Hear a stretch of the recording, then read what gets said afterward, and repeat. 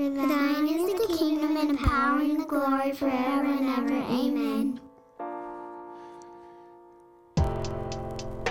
Welcome to the podcast. In and Through exists to equip the church to be hearers and doers of the word. My name's Tim. And my name is Marshall.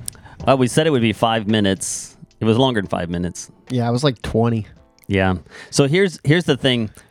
We wanted to do this across 2 episodes anyway, but we were kind of at the beginning of the last one going, I don't know, man. Surely it doesn't all end up in one episode. Do we have 2 full ones? Is it 1.5? Mm-hmm. We didn't even make it through what we had planned for the first episode in the first episode. So now we're going to be pushing to get it done now. Yeah. Which is fine. All right. So picking up where we left off, we got to Got to Gandhi. I'm operating 2 computers when I do this. Okay. One has my notes on it, which is my laptop. The other one is a keyboard in front of me that runs the screen that we're recording on. Right. And I'm using them both at once. And I'm sitting over here tapping away like crazy at these 2 keyboards trying to figure out which one I'm using. All right. That's so funny. Yes. So we got to Gandhi. Yeah. So we got to Gandhi, who was, the champion of, nonviolent resistance and obviously like a very, a key figure, probably the most famous Indian person maybe ever, who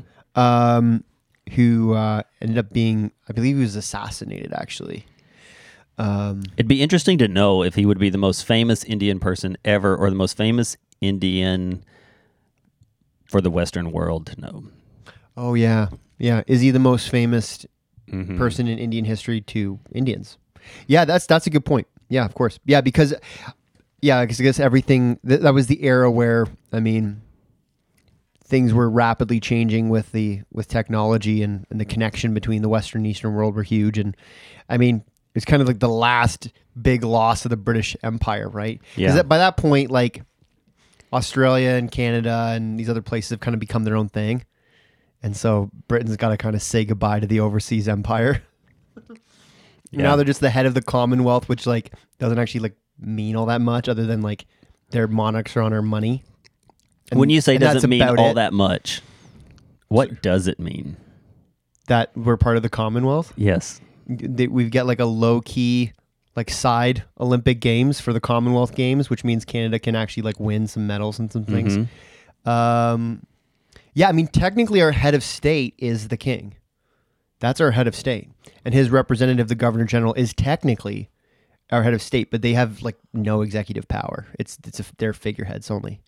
Yeah. So yeah, it's like the British royal family is their mascot maybe is too demeaning, but their figurehead. They represent. They're supposed to represent what is good in the nation and the Commonwealth. But it's like so for our American listeners, this is my American summary of how this went down. This dissolving of the British Empire. Yeah. And I only do this partially in jest, and only when I want to get a rise out of Marshall and Alex, who are Canadian, if you don't know. Surprise. Basically, the British Empire was the parent. The United States was the kid who's like, I'm done with this. You can't tell me what to do. I'm out of here. Right. And stormed out. Moved out of the house when they were 16. Maybe at the age of 16, 17, right?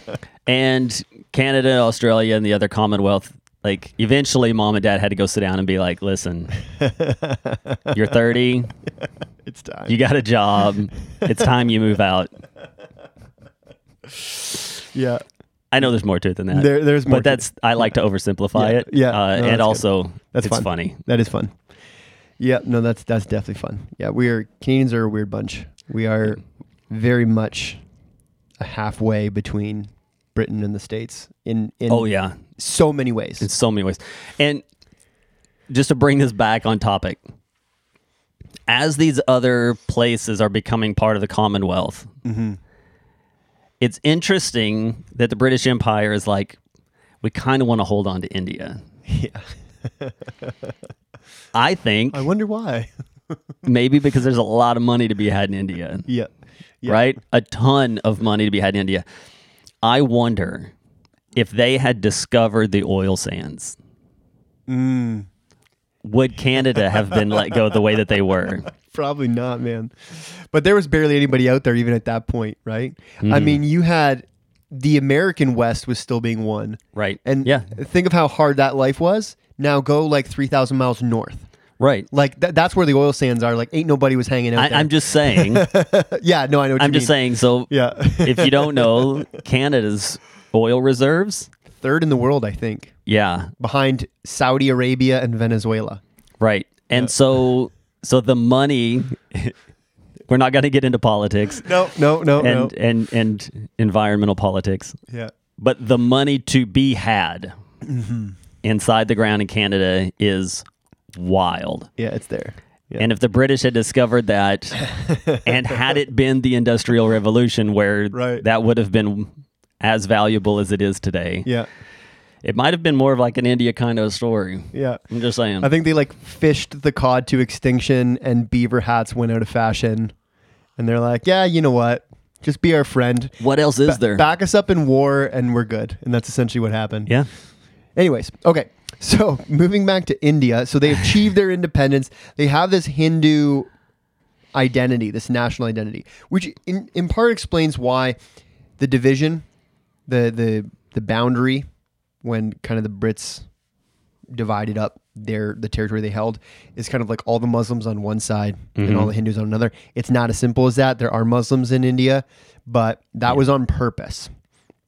It also explains why groups like the Sikhs and even Muslim minorities in India have faced some pushback and even persecution from the Indian government. And it's also why in India we see, even though there was a rich history of Christian missions, starting with guys like William Carey, India has been very, very averse to Western Christian influences. They have Christian communities that exist in India, but they're not really allowed to proselytize. They're allowed to exist. It's like, okay, if you're already lost, fine. But it's very much to be Indian is to be Hindu. And that is something that we have a hard time wrapping our heads around in kind of our multicultural Western context, which is very secular and very diverse. But yeah, so that's something to understand about India. The interesting thing, though, that happens is also the Indian diaspora. So obviously there's Indian people who live all over the place, and them bringing their faith with them, and how popular it gets at times in certain like substratas of society, right? Like I think it's George Harrison who got really into Hinduism, right? He was part of the Hare Krishna cult,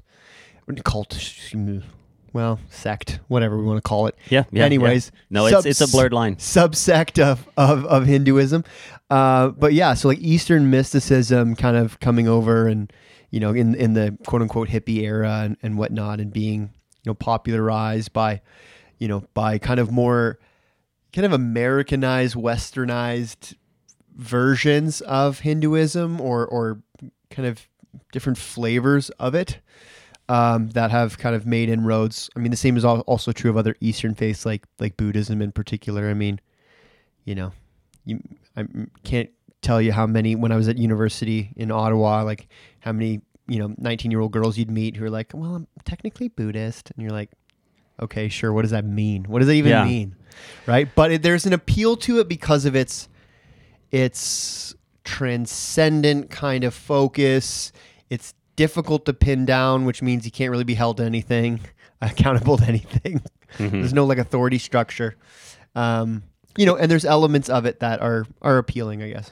It's popularized for the similar reasons that Baha'i, we talked about in previous episode, is popular, right? There's enough space to say, well, this is what it means to me, or this is what I mean by that, right? Without being genuinely challenged. Right. You can do that in Christianity. People do that in Christianity all the time, but there's also space to say, but this is the identifiable authority Yeah. that says this. What grounds do you have to stand on? And in order to continue practicing in that, they just have to fly in the face of what stands before them and say, Right.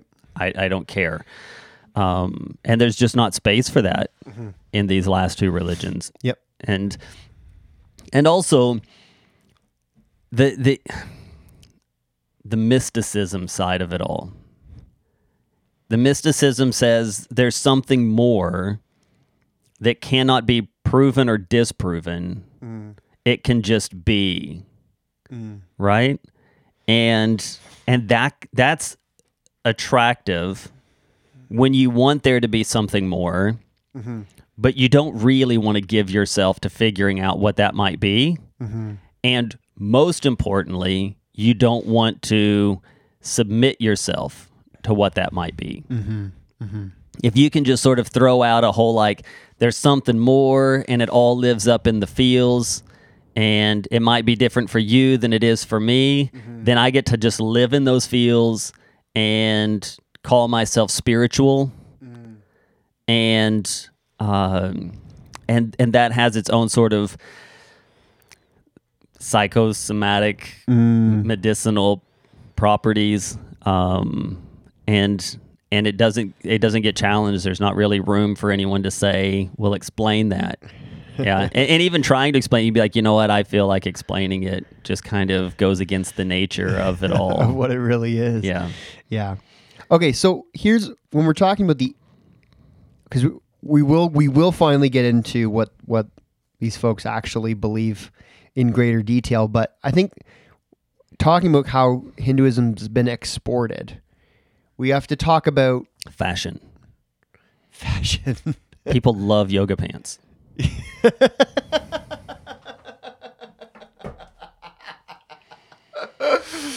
Oh, You're wearing them now. People don't know this, but I'm not on Marshall's day wearing off, because we're recording this on a Friday, which is our day off usually, and Marshall runs around the office in yoga pants. they're not yoga pants. They're like a halfway between a sweatpant and a cargo pant. You could have been They're wearing weird. jeans for all I know. I had Yeah. no idea. I just wanted to give people the mental image of Marshall running around in yoga pants. Oh man, yeah, I don't even know what to call what I'm wearing right now. Anyways, no, yoga. Yoga is probably the biggest export. I mean, we've got probably a handful of yoga studios in Stratford alone. Yep. So, and this has been an issue that has divided Christians in regards to this response because of how popular this has become just in our broader culture. But it's the kind of thing that, you know, some Christians have participated in. And Tim's going to tell us whether or not Christians should do yoga. Go. Yeah. I'm just teasing. Thanks for listening. This pod. Right. This is really a touchy issue, Right. for some people. And in approaching this issue, some people have taken very hard lines. Some people have just approached it absolutely with comedy, as if to dismiss it. And I don't think either one of those are true. Right. We hammer all the time on this podcast about the two revelations of God. Both are revelations of himself and revelations of his glory. The general revelation and the special revelation, right? General revelation is that which is just in nature and can be observed throughout nature, can be understood through nature, and can be tested in natural scientific ways. And there's also the special revelation. That's the Bible, the things given to us by God through his prophets, through the second person of the Trinity in Jesus Christ. That's the special revelation. This thing that makes yoga so controversial is that yoga does touch on both sides, right? There is the physical revelation side, and there is what they would claim to be a spiritual revelation side. Right. And the question is, can a person do one or the other and not do both? That's the question. Right? Yep. And So, like, can you do it for exercise and Right. it not be participating in the Hindu faith? right, because if we look at the physical side of yoga, we're talking about postures, which is basically what it is, right? Like hold this pose Yep. and stay there as long as you can, right? And there's physical health benefit to that. It's true. Yeah. It's scientifically Yep. true. Oh, yeah. Right? You stand there with your arms out to your side. Eventually, it's going to get heavy, Oh, yeah. and you're going to struggle to hold your arms up. And you're standing with your palms down. Your deltoids are going to be the ones holding the majority. That's the outside of your shoulder. I pointed, Yep. but that only Marshall benefits all the from that. listeners could see. So your deltoids are going to carry the majority of that weight. Yep. And it's going to develop those muscles. It's just true. You stand on one foot long enough as a practice, you're going to develop core body strength and balance. And so yoga as a physical exercise is holding poses and postures and transitioning between them in order to develop physical strength, endurance, and balance. For that end, it is very effective. Yep. Very effective. Oh, yeah, for sure. The spiritual side of it is that while all of this is going on, because it is I don't want to use the word low key or intense, because we say intense workout and sometimes what we mean by that is good. Let me tell you something. Yoga's intense. You see these various poses and you're like, oh, well, they're just like frozen in that. Give it a go. Yeah, it's hard. Right? Yeah. So it's physically intense, but there's not a lot going on at the same time. And so while these sort of slow-moving transitions between postures are taking place, and throughout the pose, the idea is that you're also supposed to be clearing your mind in meditations. And those meditations are the spiritual side of it, right? Yeah. And the argument is oftentimes you can't have one without the other. Love and marriage, Right. right? But I don't think that that's true. Yeah. Yeah. That's, Like I would, if a Christian came to me and they're like, I have been doing these exercises. Is God angry with me? I'd have to say no. yeah. Right? Like, if you fall, like sometimes the different satire groups will make jokes about like someone falling and landing in a certain way, and now God's disappointed in them because of the pose that they found themselves in. Right. Was akin to a yoga pose. Right.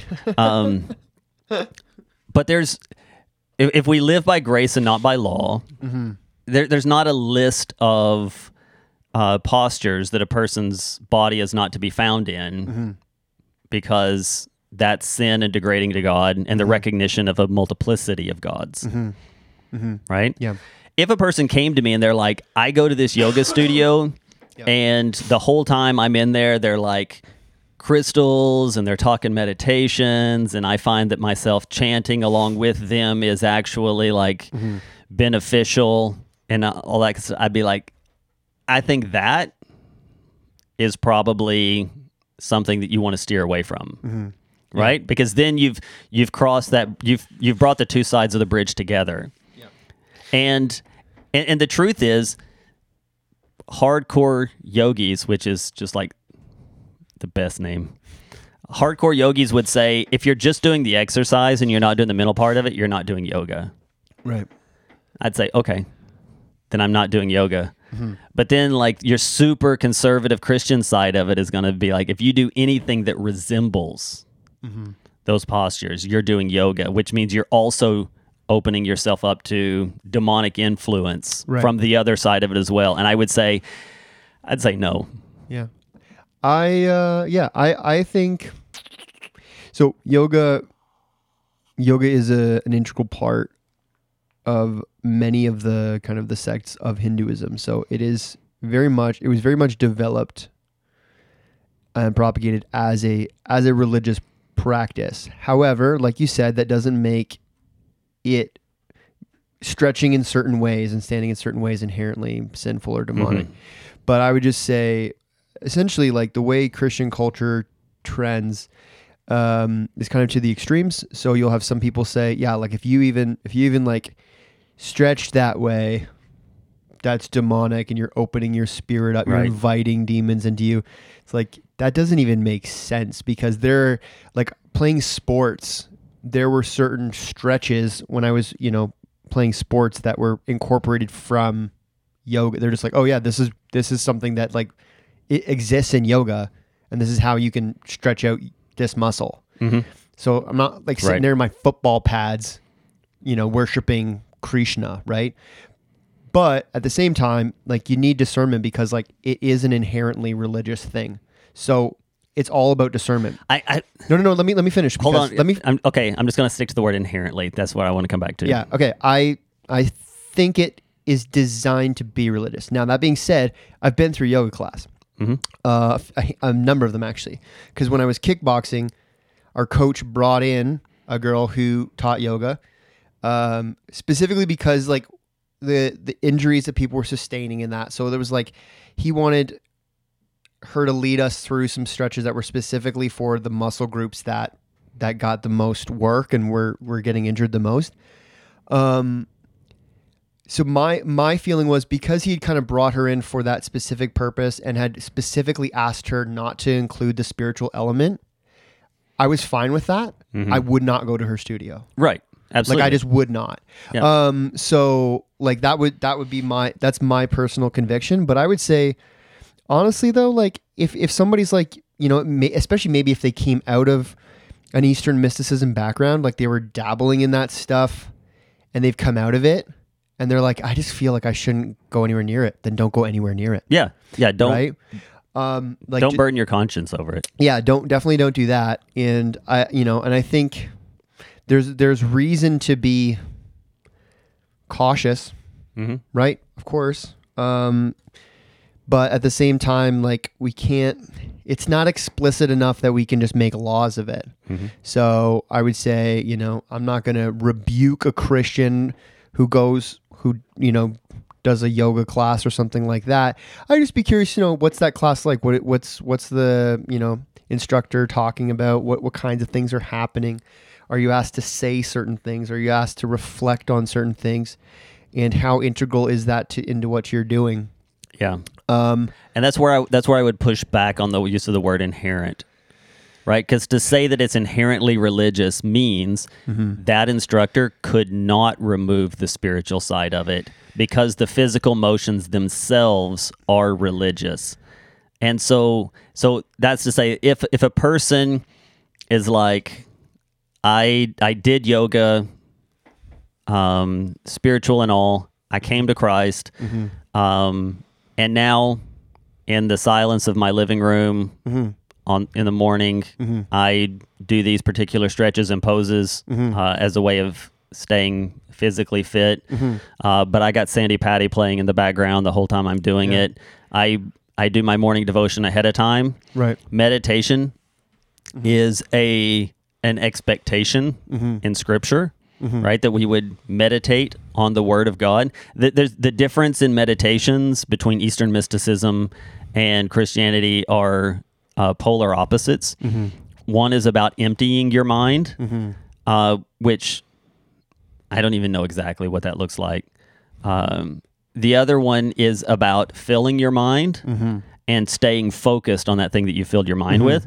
So if someone came in, they're like, I do my morning devotions, I put on Point of Grace, and I do some stretches that someone in India realized these are healthy and beneficial. Yeah.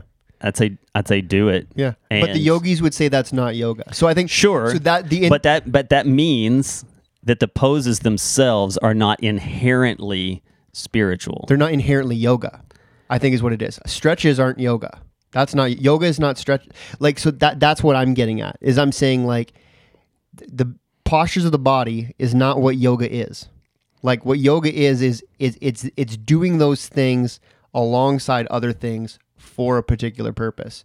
So like if someone's like, oh yeah, I do like Christian yoga, I'm like, it's not yoga. Because what yoga is a religious thing. You can take the stretches they do in yoga and do it in a different way for a different purpose. Yeah, I guess I was just operating from the premise that we had, for the purposes of this conversation, divided the two. Oh, okay, yeah. And if we're going to ask the question, can the two be divided? And I would say yes. Whereas there is a level of there are those within Christianity who would say no, Right. because the postures themselves are inherently spiritual. Yeah. And there are those who are hardcore into the fullness of yoga as a spiritual practice that would say that's not yoga, right? That's just standing in an odd way. Yeah. Right? So I'm recognizing that there are those two positions that I would call the extremes of the pendulum swing. Okay. And I would say neither one of those really stand up to me, and I think the two can be separated. Sure. No, I'm just no, that makes sense logically. I guess I was coming from the angle of the people who made it up can define it. And the people who made it up would say, if you're not doing this and this and this also, then it's not, right? So we've co-opted part of the physically beneficial part, and I think it's perfectly fine for people to do the physically beneficial part. Yeah. So we're actually together on that. We're Yeah, just we are. We're not identifying it differently. Yeah, that's all it is. Okay, so let's talk about what Hindus actually believe here, because we've kind of danced around it. And one of the reasons we've danced around it is because it's really difficult to pin down. Like there's nothing you can just like I shouldn't say there's nothing. It's very difficult to put your finger on something and say, this specifically is what Hinduism is, and this is something that all Hindus believe, right? Like we said last week, it's more of like a family of religions than one. And so a lot of times Hinduism is described as being polytheistic, so there's multiple different gods, or pantheistic, everything is God. Both of those are accurate in some circumstances. Yeah. The other term, and this is a new term, was a new term to me actually, and probably to our listeners, is something called, it's henotheism. So what henotheism, so that's Heno theism, is the idea of having a single deity who is worshipped, but who's the primary focus of worship, while other gods and goddesses are worshipped alongside of, or in place of, or as a means of connection to the one that's there. So it's like, it's somewhere on the spectrum between monotheism and polytheism, but it's distinct from both. At least that's what this article was trying to argue. Yeah. So not quite Greek, where they would say Zeus is the chief of all gods. There is a multiplicity of gods. Many of them find their origins from Zeus, but at the same time, Zeus can be come against and all those kinds of things. Yeah. Right? He doesn't have sovereign rule, and he's not the one who brought all things into existence. He might be the one who brought other gods into existence, who brought other things into existence. Right. And they're sort of like through some degree of separation, we have that kind of a thing. But at the same time, it's more than a creative God decided to create beings who would be creative, Right. and rule as gods. In order to use, instead of having like the deity and the natural, you would have the demigod. Right? The one who is just sort of like the in-between kind of a god. Right. Yeah. There's like in some instances, so in a lot of instances, we have Brahma, who is like the primary god, or the kind of the essence of the divine, kind of this almost intangible thing, who is like kind of the prime mover, the unmovable mover, so to speak, of all things, right? Going back to, what we were talking about earlier this year. So sometimes these other deities with other names that we might be familiar with are subservient. Sometimes they're almost like representations of aspects of Brahman. So, and again, I'm going to different Hindu sources to try and wrap my mind around like which one is it? And there's not unity even in that. Yeah. As to, is Brahman like the supreme being and everything else is other beings that are connected, that come from him, or are they representations of different aspects of him? Or because a lot of the sects of Hinduism will just focus on one. And they might acknowledge the existence of others, but they get dialed right into one. And so I'll just name a few of these off that people might know. So there's Vishnu, who's supposed to be the preserver and protector of the universe. And then there's Shiva, who is the destroyer of the universe. By dancing around. Yeah, you've probably... multiple arms. You've probably seen Shiva. Shiva is the one that has like one leg down, one leg up, the multiple arms, and just sort of like the half circle of flames around. Yep. Yeah, and all of them play a role in the cosmology of Hinduism, but gain more focus than others. And that really comes down to like where they come together and where they separate comes down to their understanding of time. Right. So we look at time as a linear thing. Mm-hmm. They look at time as a cyclical thing. We touched on this just briefly last time, where we would say there's God who exists outside of time and space, and then it creates time and space. There will be a culmination of that. And they would say there's a God who lives outside of time and space, or maybe even a couple, depending on how they operate within them. Right. Brahma brings the new cycle to its beginning. Right. Vishnu carries them through that the fullness of that cycle, and then Shiva concludes the cycle through destruction, and then rebirth again through Brahma. And they each just sort of play their role through. Yeah. And so even in some instances, those three have been described as like a Hindu trinity, but that's that's oversimplified, and only one, subsection of Hindus would even agree with that. Yeah, because if it was a trinity, when people try to compare it to Christianity and say, well, there's even... Sometimes people do this. They'll say Hinduism is older and also has a trinity. You stole the Trinitarian concept. No, because we would call this the sin of partialism, right? If they were even to claim it as a trinity. Right. It's not. It's a polytheism. There are three gods with three distinct roles that they're playing out. If you want to put them together as one sort of force of the universe, they're still partialists, right? Brahma's not doing anything for continuation. Vishnu's not bringing it to an end. Shiva's not not continuing anything or bringing anything new to be. So that...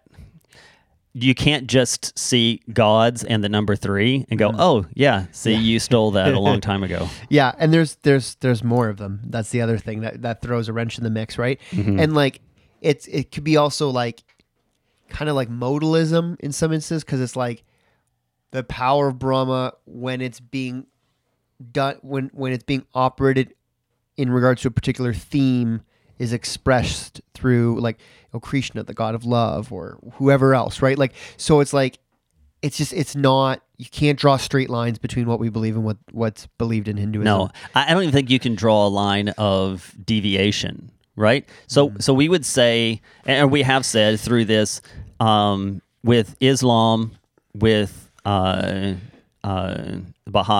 you can see deviation from the Christian teaching, Yeah. right? Where this is obviously a Christian teaching that has been moved on from, but there's not even that just doesn't exist here. It's totally different at all in any way. Yeah. And sometimes non-religious people just choose to say, well, you both believe that there's a God, so you're kind of starting in the same point. But that's not the case. Right. Right? Yeah.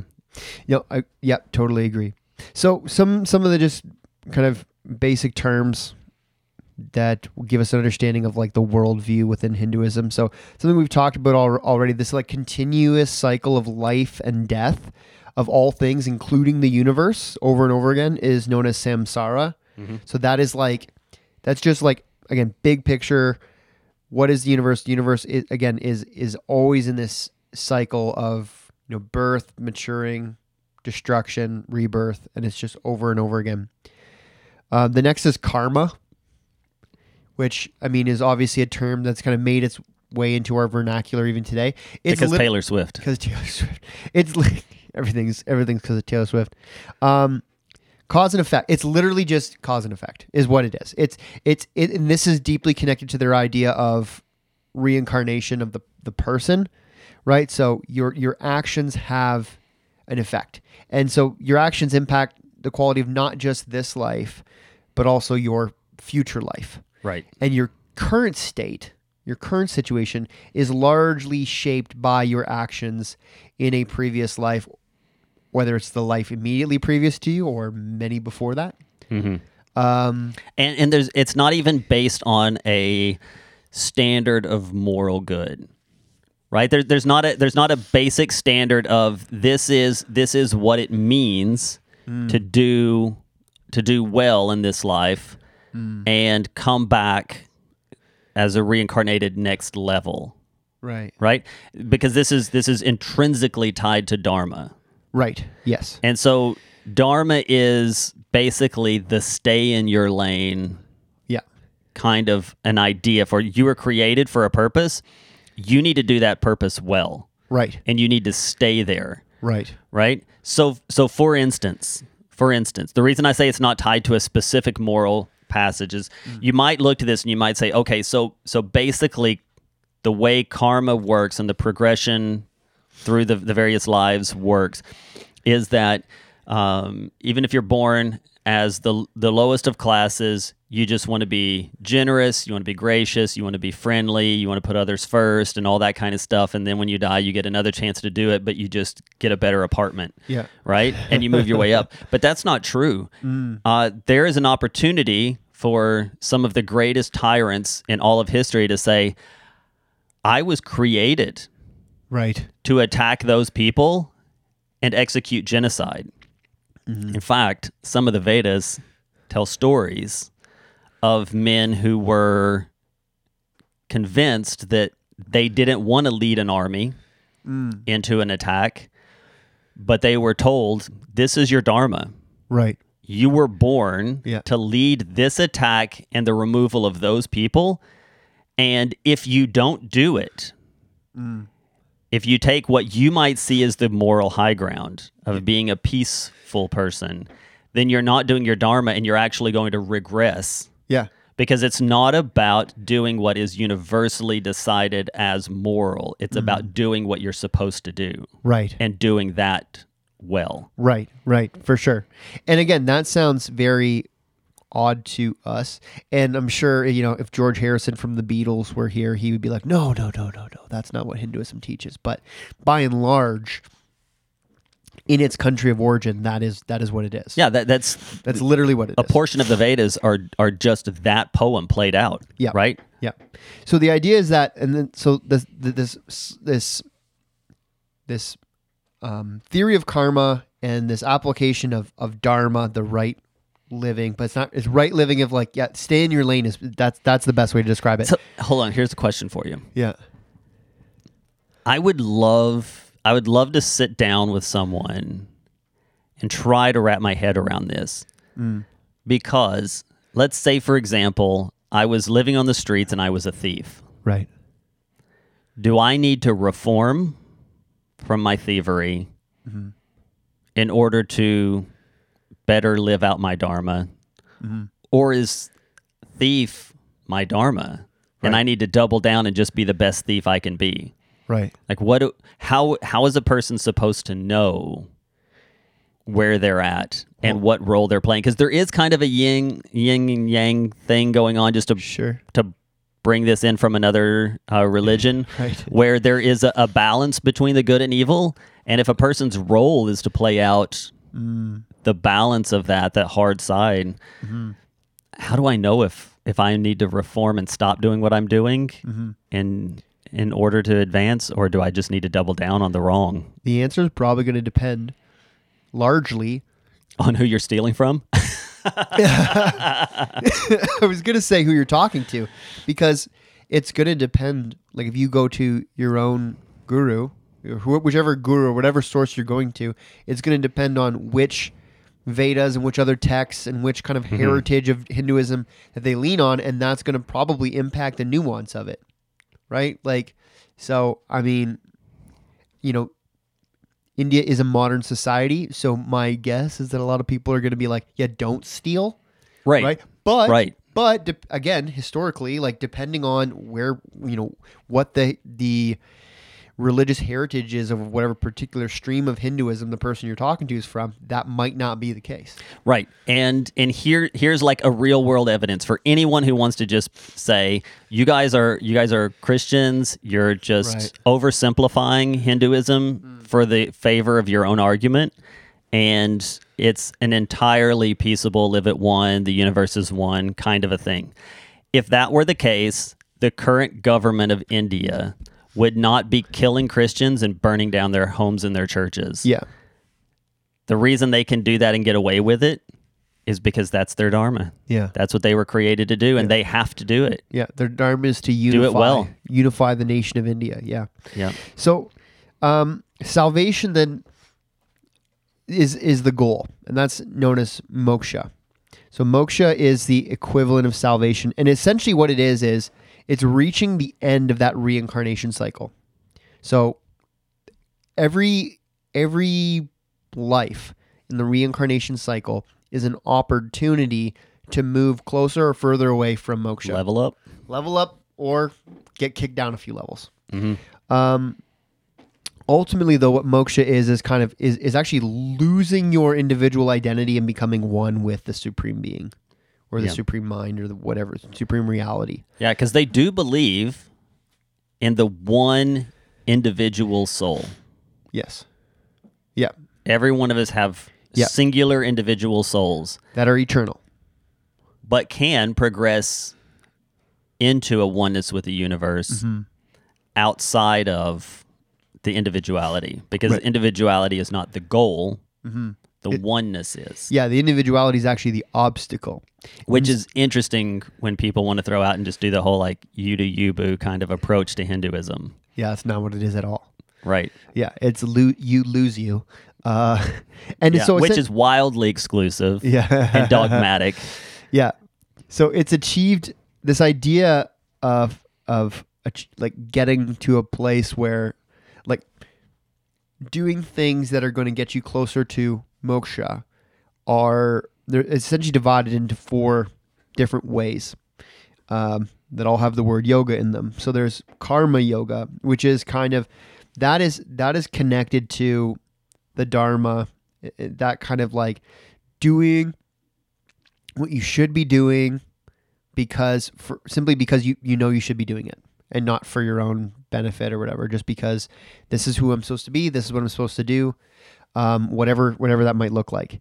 There's the bhakti yoga, that's like the devout spiritual service. So that's like doing all the rituals, doing the pilgrimages, that sort of thing.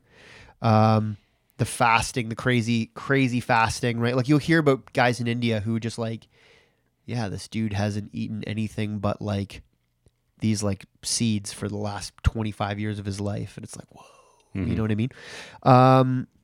There's the jnana yoga, which is studying and reflecting on the sacred texts. So closer to closer to what we do, right? So that it's reading it, reflecting on it, learning it. And then Raja Yoga, which is like, this is a little bit closer to like what we understand in the West as yoga, which is like preparing your mind and body through exercise and meditation. And again, but all four of them, ultimately, the goal is to deny yourself in one way or another. Mm-hmm. Either I'm fulfilling my purpose, it's not about me. I'm doing these rituals because it's not about me. I'm reflecting on the words because it's not about me. Or I'm going to just discipline myself so much that I don't.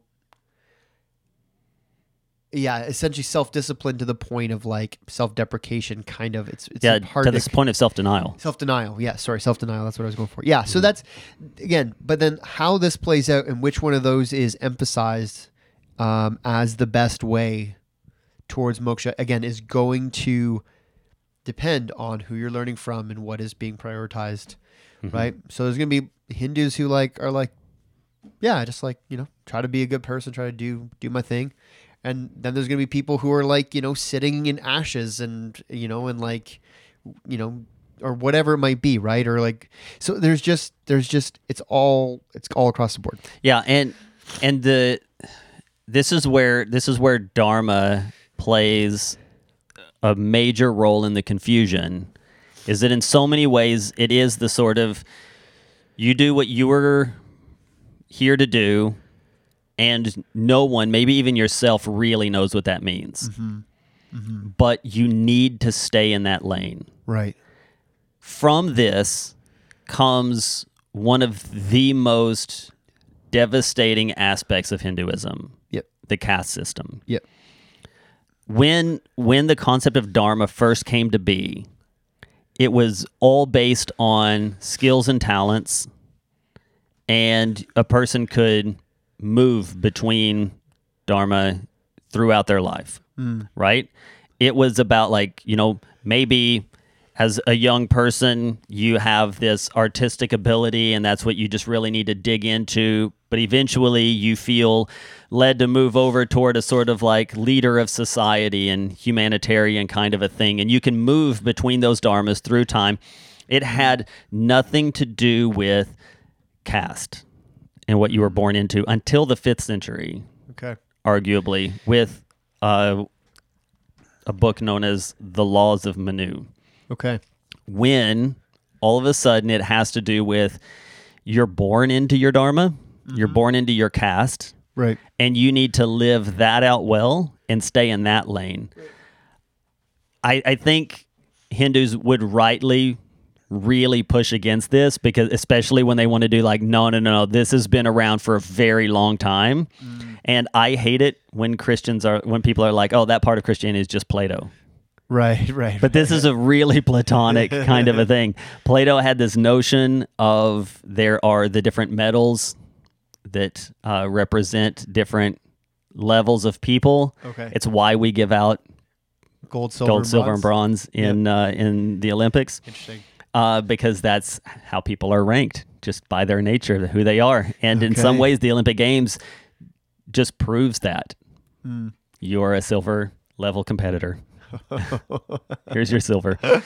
And so in the 5th century, which is very much post Plato, right? Even if I'm not going to say borrowed from, the ideas are at least comparable. It becomes this thing of you are born into your caste and you have to stay there. And there is upward mobility is a negative. Yeah. And in the same way, moving downward is also a negative. Right. Yeah. So to try to seek upward mobility in this life actually prevents you from potentially getting it in the next. So that's how you keep people satisfied, is say, look, you're lower class, but if you can just be a good lower class person and be satisfied with where you're at, then chances are you're going to get a bump. Next time around. You need to do lower class well. Yeah. You need to not have stuff well. Yeah. And be happy about it. Yeah. So essentially, the class system, you have at the top, the Brahmins. Like, who would have thought they'd have like the same name as the creator God? The creator God. Yeah. So, I mean, So priestly class, intellectual, spiritual leaders. The reality is a lot of the Indian people that you might meet here, not all of them, but a lot of the affluent people are going to be coming from the top two classes, because the people in the lower classes aren't able to get out of India. So they shouldn't get out of India because if they do, that would be the pursuit of upward mobility. Right. So the next one is, now this has a number of pronunciations. Kshatriyas, warrior class, historically, protectors of society, public servants, soldiers. That's kind of thing. That's the next step down. Then you've got the Vaisyas, which are like artisans, merchants, skilled labor, right? Like they're the blue collar guys who do well for themselves, essentially. And next is the Shudras, that's unskilled labor. And then outside the system itself, you have the Dalits, the untouchables. And like they are so untouchable that like Gandhi himself didn't have compassion for them. Like he didn't recommend embracing them. And this is Gandhi, who we've elevated to be such a example of love and respect, but like there was no love for them. Yeah. Theoretically, India claims to not discriminate based on caste. That's not something that they do in their country. But like they definitely do. Like they totally do. Yeah, I didn't know this, but on modern dating websites in India, there is an opportunity for you to announce your class and your preferred class. Right. Still. Yeah. People are increasingly putting no preferred class, but it is still there, an option. Oh yeah. And you don't want to use the word classist, although it's the most fitting word, but you don't want to define a word with a word. But to say to someone, your job, like you were born to go get my coffee. Right. And the happiest you will ever be is to do a good job going to get my coffee. And the best way to move up out of this rank is to go get my coffee well. Right. For the rest of your life. What a way to run a society. What a way to run a society. Or to look and say, we're under attack. You go die for our people. Yeah. Because that's what you were born to do. My kids weren't. I wasn't. But you and your kids were. Yeah. Go die for our country and do it well. But then to say to a group, you're not even in this system. Yeah. Your job is to do such disgusting and menial tasks that you, like, even if you do that well, you're not moving up. Your job is to live in the dump. It is literally, if you're going to say that the classes identify the different stages of humanity, right, and the roles they have in order to play out their dharma. People often say the untouchables are seen as less than human. This is what that means. Right. The class system is dharma and the progression into oneness with the universe. The untouchables are outside of that in the same way that other life forms might be outside of that. Right. Yeah. So although they may look human, they're not. It's wild. Yeah. I mean, there are all sorts of different, like we could go on to talk about holidays and festivals and different cultural practices, but I think we should spend just some time. Yeah. This is gonna go longer because there's not enough for a third, but there's Well, we can just kind of like we can spend some time just talking about like how would we go about building a relationship and having spiritual conversations and potentially, explaining the gospel to someone who is Hindu or engaging with their faith system as we unpack ours, right? Like, what are some ways to do that? And I want to first begin by saying, like, it's tricky. Like I was more thrown, that conversation that I spoke about last week, with this highly educated, he was Brahmin. He was like, and he had been trained to be a spiritual leader. So he's a deep thinker. And I was just surprised. I was kind of on my back foot because I'm like, we're not speaking the same language. Like I can go back and forth with Muslims way easier. And I'm like, I don't even know how to talk to this guy. And since then, kind of have done a bit more digging and learned a lot from him about his own belief system at that time. But it's you're coming at things from a very, very different worldview, and so you just have to keep that in mind.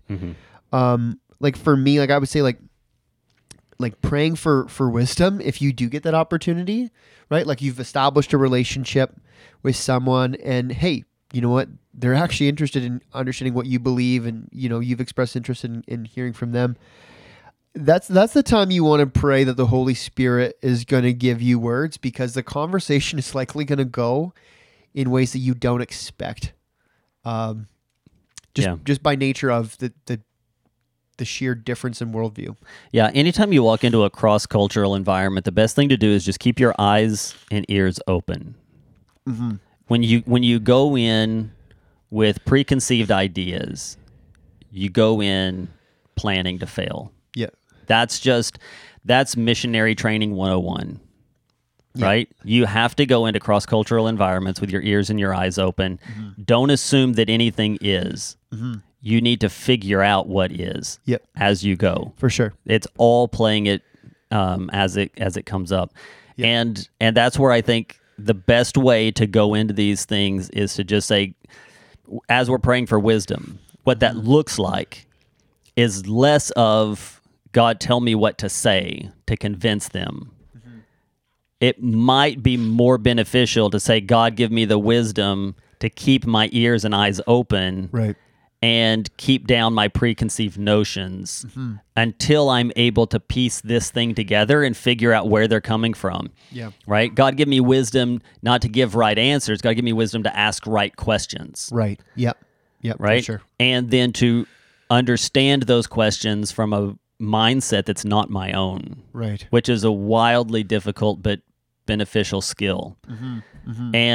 And then as you're able to piece things together to say, oh, I see where you're coming from, then continuing to ask questions, I think, is the best way to address Hinduism. Mm-hmm. Because in asking the questions, you're going to force them into a train of thought, which inherently needs authority, a reference point. Mm-hmm. They need to deal with things like conflict, right? Universal oneness, the good of all. Mm-hmm. Okay, well, what about the caste system? Yep. Right? And if they want to divorce the caste system from Hinduism, you have to say, okay, nobody else operates like this. Right. How do you go about making that separation? Mm-hmm. Mm-hmm. If you're going to say they're not the same, you've got to notice that it's born from that. It's practiced to this day only in that. Right. So explain that to me. Right. And sometimes these sorts of challenges are the best things to go with. Areas where we can agree. Sure. Oneness of soul, the individual soul. Yep. To be reunited with the Creator. Yep. Not in that we would lose our individual soul. Right. But that we would live as we were intended to live with them, I think, is a more beautiful picture than to cease to be. Mm-hmm. And I think even though most people would say becoming one with the universe is the final goal, I think they still see themselves as the individual who is one with the universe. Right. Which is not really oneness. And might even agree, no, that is the better picture, right? Instead of like ceasing to be one, living out what I was created to live out, which is the worship of God and the representation of His image in His presence, right? I think these are some areas where there's a level of connectivity. Yeah, no, for sure. Yeah, and I think so. another thing is much of Hinduism speaks of avatars, these like manifestations of God. But amongst many Hindus, these avatars that are spoken of aren't necessarily considered to be historical by many Hindus.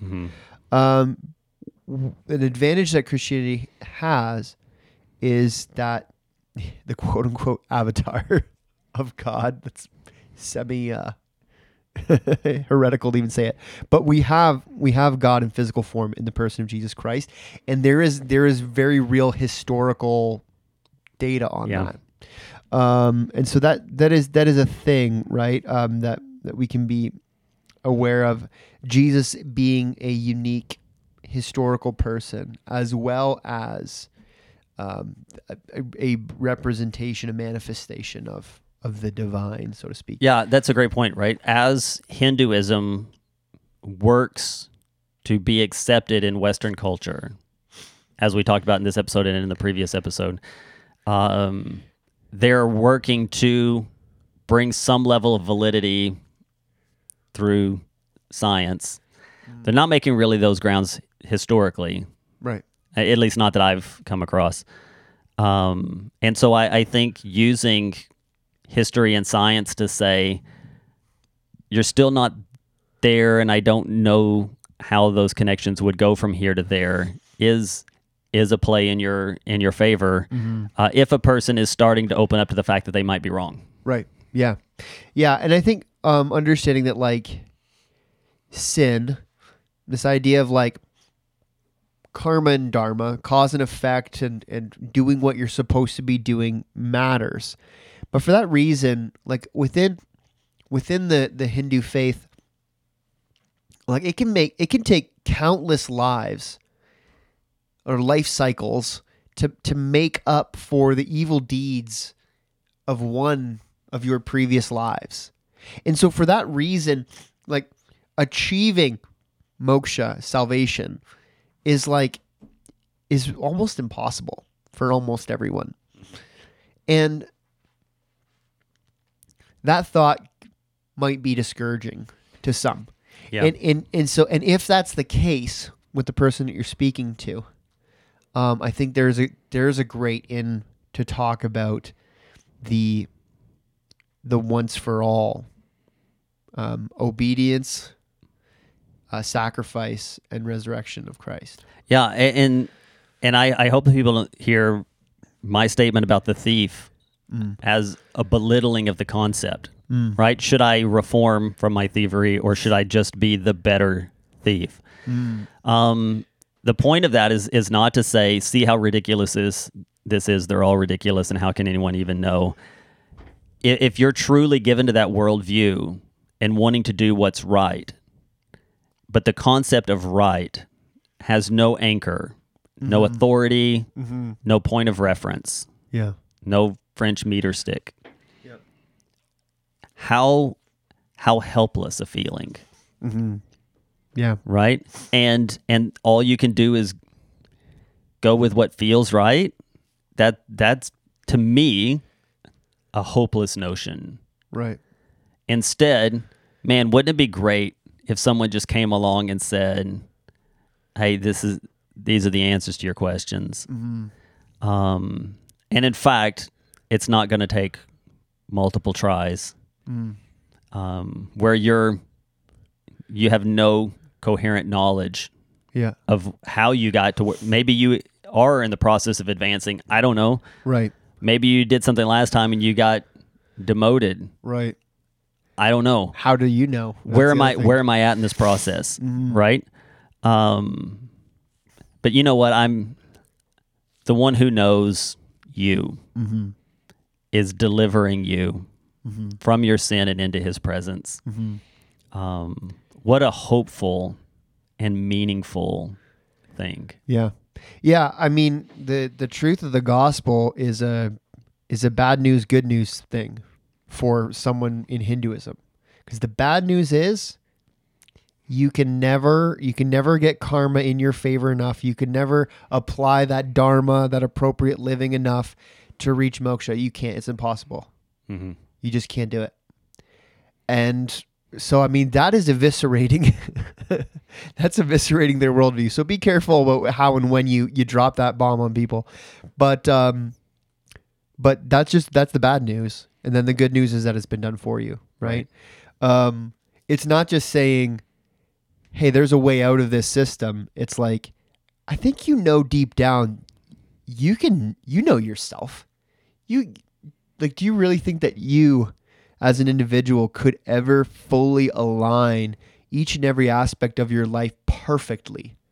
And then to be honest, depending on what stream of Hinduism that they're in, what is that perfect standard? Like you said, what's the meter stick? Because in a polytheistic situation, if there's multiple gods, which God determines what's right and what's wrong. Mm-hmm. If it's more pantheistic, well, that's a problem too, because if everything is divine, then who's to say anything is right and wrong?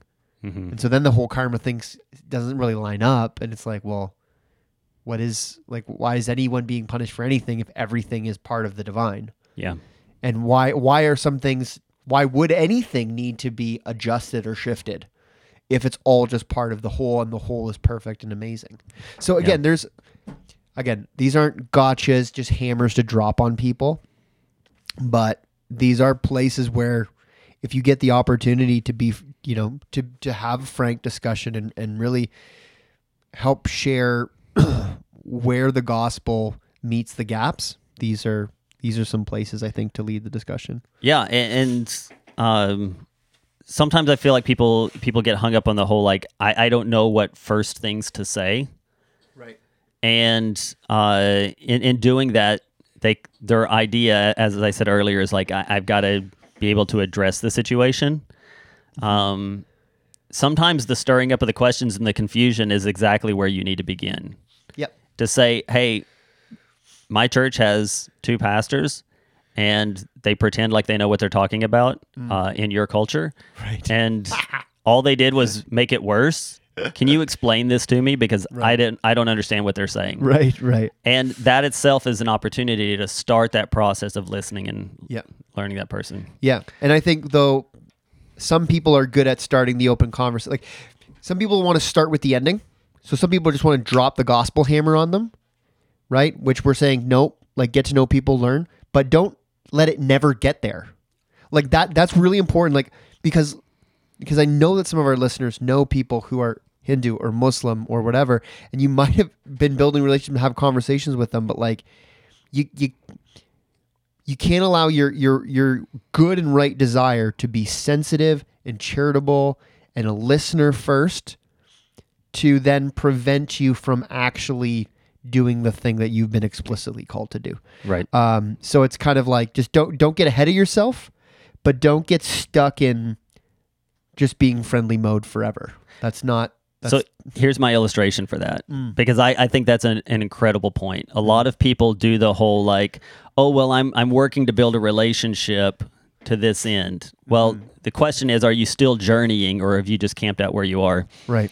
In Latin America, anyone who spends any time traveling around Latin America, if you get out of your resort and into actual Latin America, you'll notice that there are a lot of buildings that are unfinished everywhere you go. Yep. Rebar sticking up out of the top of the walls. Yeah. Floors that have been begun and no one is working on them, and they've been that way for a long time. And it looks awful, but they're prevalent.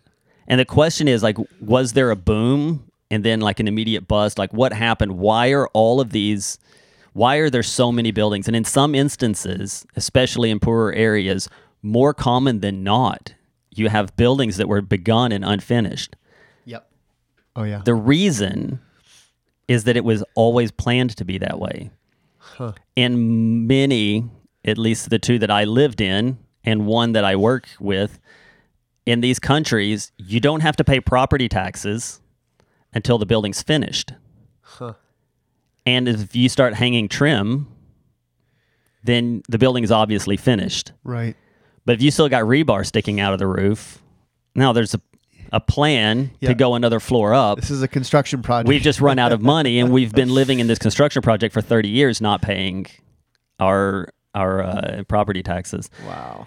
And that's how we do relationship building sometimes. I think that's what you're expressing, is that sometimes we say, well, I'm trying to build a relationship so that, but really we don't even have a plan to execute the so that, because we're scared of actually arriving.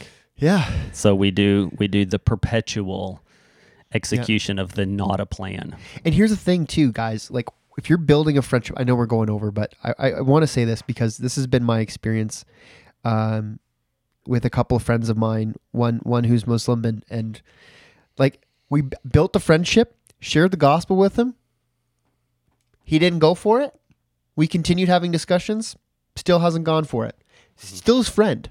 I think a lot of people think, well, if I invest in this friendship and then I take the direction to the gospel, either they're going to get born again or we're going to be mortal enemies after that. It's like, no, that's not how it works. Or, you can still have to stop being friends and move on. Yeah, like, no, you can still be their friend. They're your friends, not your project. Still be their friend. Exactly. But if you love them, that love, like you should at least at some point hope to get to the place where you can really share that foundational hope that you have in Jesus, right? And so, and again, and their response to it is not going to either, is not going to shatter your friendship in all likelihood. So anyways. Yeah, thanks for listening. This podcast is a resource of Memorial Baptist Church in Stratford, Ontario, in cooperation with the Gospel Coalition of Canada, and is produced by Alex Walker. See you next time. See ya.